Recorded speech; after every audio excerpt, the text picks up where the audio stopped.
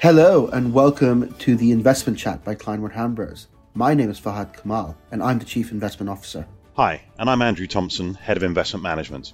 In today's episode, we're going to look at the recent turmoil in financial markets and in particular what's been happening with banks.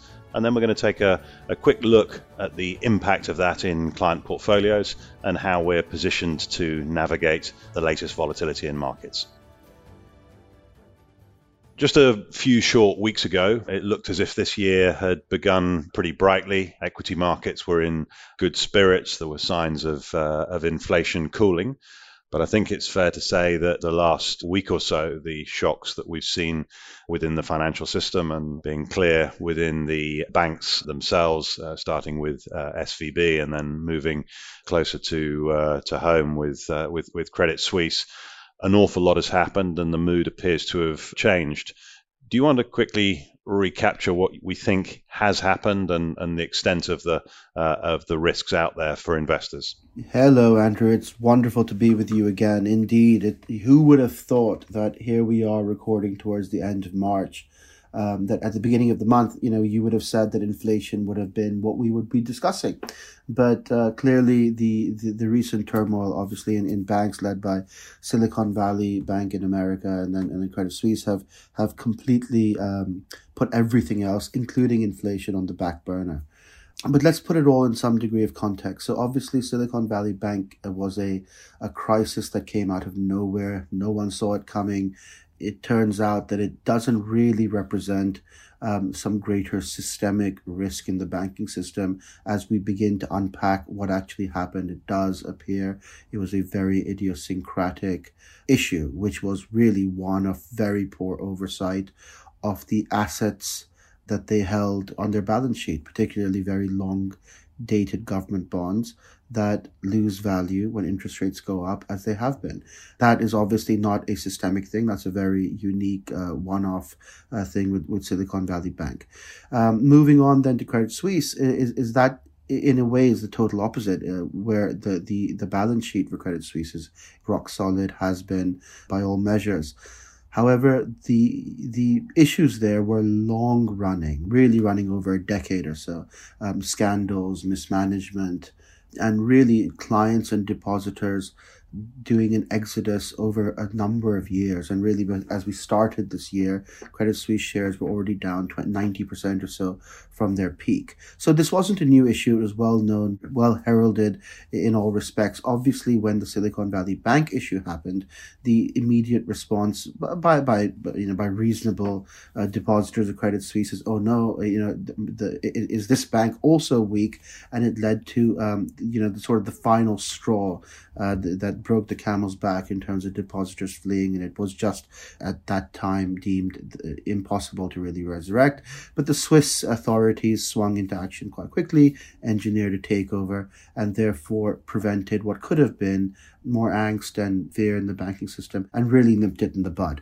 Long story short, both of those, Silicon Valley and Credit Suisse, appear to really be idiosyncratic one-off issues, very rooted in specifics to those particular banks and not representing some wider systemic issue.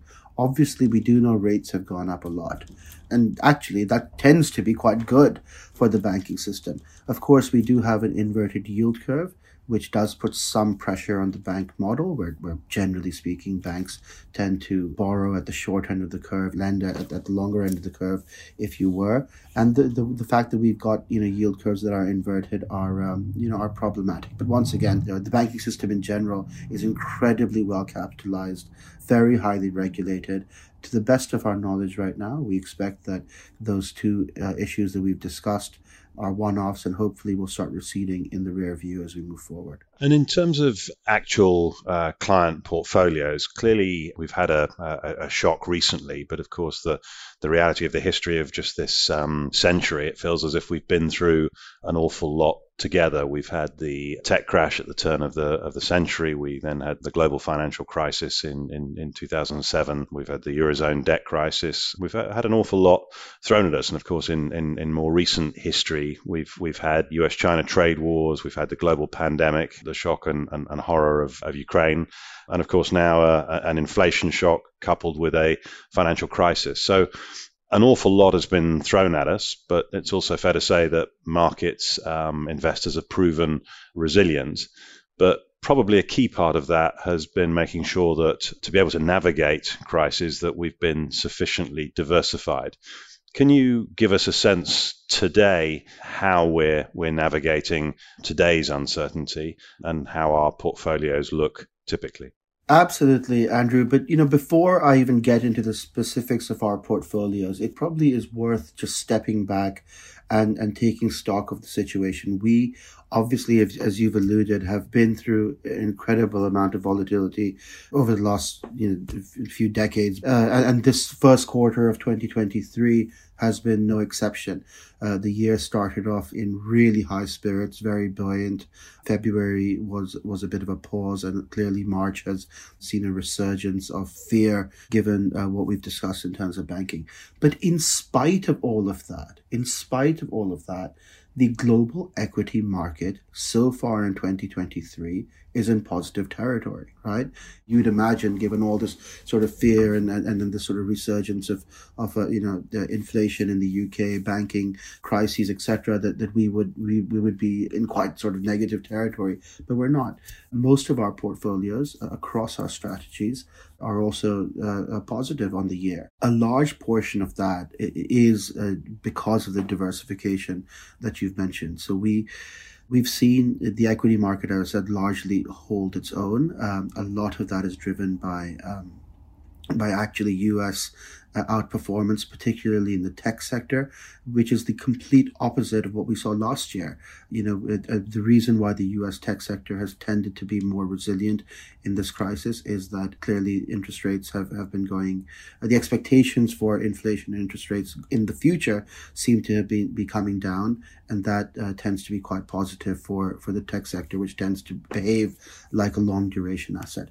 But more importantly, I'd like to point our attention towards the other part of our book, where we are trying to seek safety away from risk assets. And it's interesting that this year, the things that have really protected our portfolios are bonds and gold. Things that didn't protect us nearly as well last year, where last year the things that were very prized and really protected in our portfolio were hedge funds and cash. It goes once again to say that it's impossible to know the nature of the next crisis before in real time. And it's very clear, especially from recent history, that no single safe haven asset performs predictably or even provides safety in every context. It also depends very much on the nature of the crisis. In the volatility that has spiked over the course of this year, government bonds have provided an excellent ballast. Yields have gone down, particularly at the short end of the curve. And in addition to that, gold has also been a great source of stability in our portfolios. And as I said, as we head into the waning days of Q1, across the book, we seem to be in reasonably good shape, considering what might be what you may have expected given all the volatility, inflation scares, etc., that we've discussed. Now, I'll just very briefly end with how we're positioned and what our expectations are for the future. We are largely neutral in our risk appetite.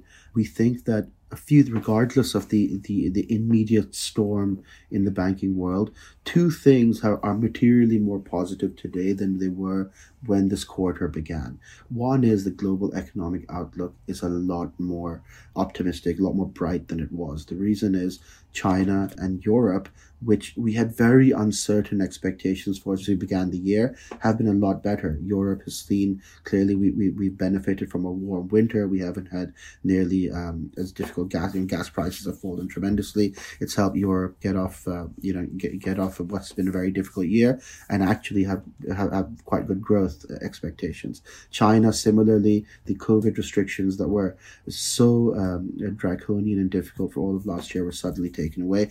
Two huge economic blocks, largely roaring back into life. The US continues to also, and the UK for that matter, both of them continue to confound expectations. We expected, the recession, etc. But the consumer in both the UK and the US continues to be very strong. Retail sales in the UK are yet the latest retail sales for February are the latest data point that suggests that actually conditions on the ground in the UK are better than we were expecting at the beginning of the year. And indeed, the Bank of England, in its latest forecast for growth, have said that there's going to be no recession in the UK. So by and large, the economic climate is a lot brighter than we expected at the beginning of the year. And momentum, the other factor, continues to be in positive territory for global risk assets. So as a result, we continue to have a neutral appetite on risk. And I've already mentioned our diversifiers. We are well diversified in our safe havens. We have a variety of things. Gold and government bonds have been particularly helpful for us this year. But as I said, we can't know the nature of the crises. We still have a lot of risks out there. The inflation scare has not gone away, but we think that our balanced approach in our risk taking, as well as our diversifying of our diversifiers, is the right mix for portfolios. Thank you for listening to this month's episode of the Investment Chat. We'll be back next month for a regular investment update, so do make sure you join us by clicking the follow button wherever you're listening to this right now. Every new episode will land straight on your device as soon as it's available. Until then, thank you for listening. Goodbye.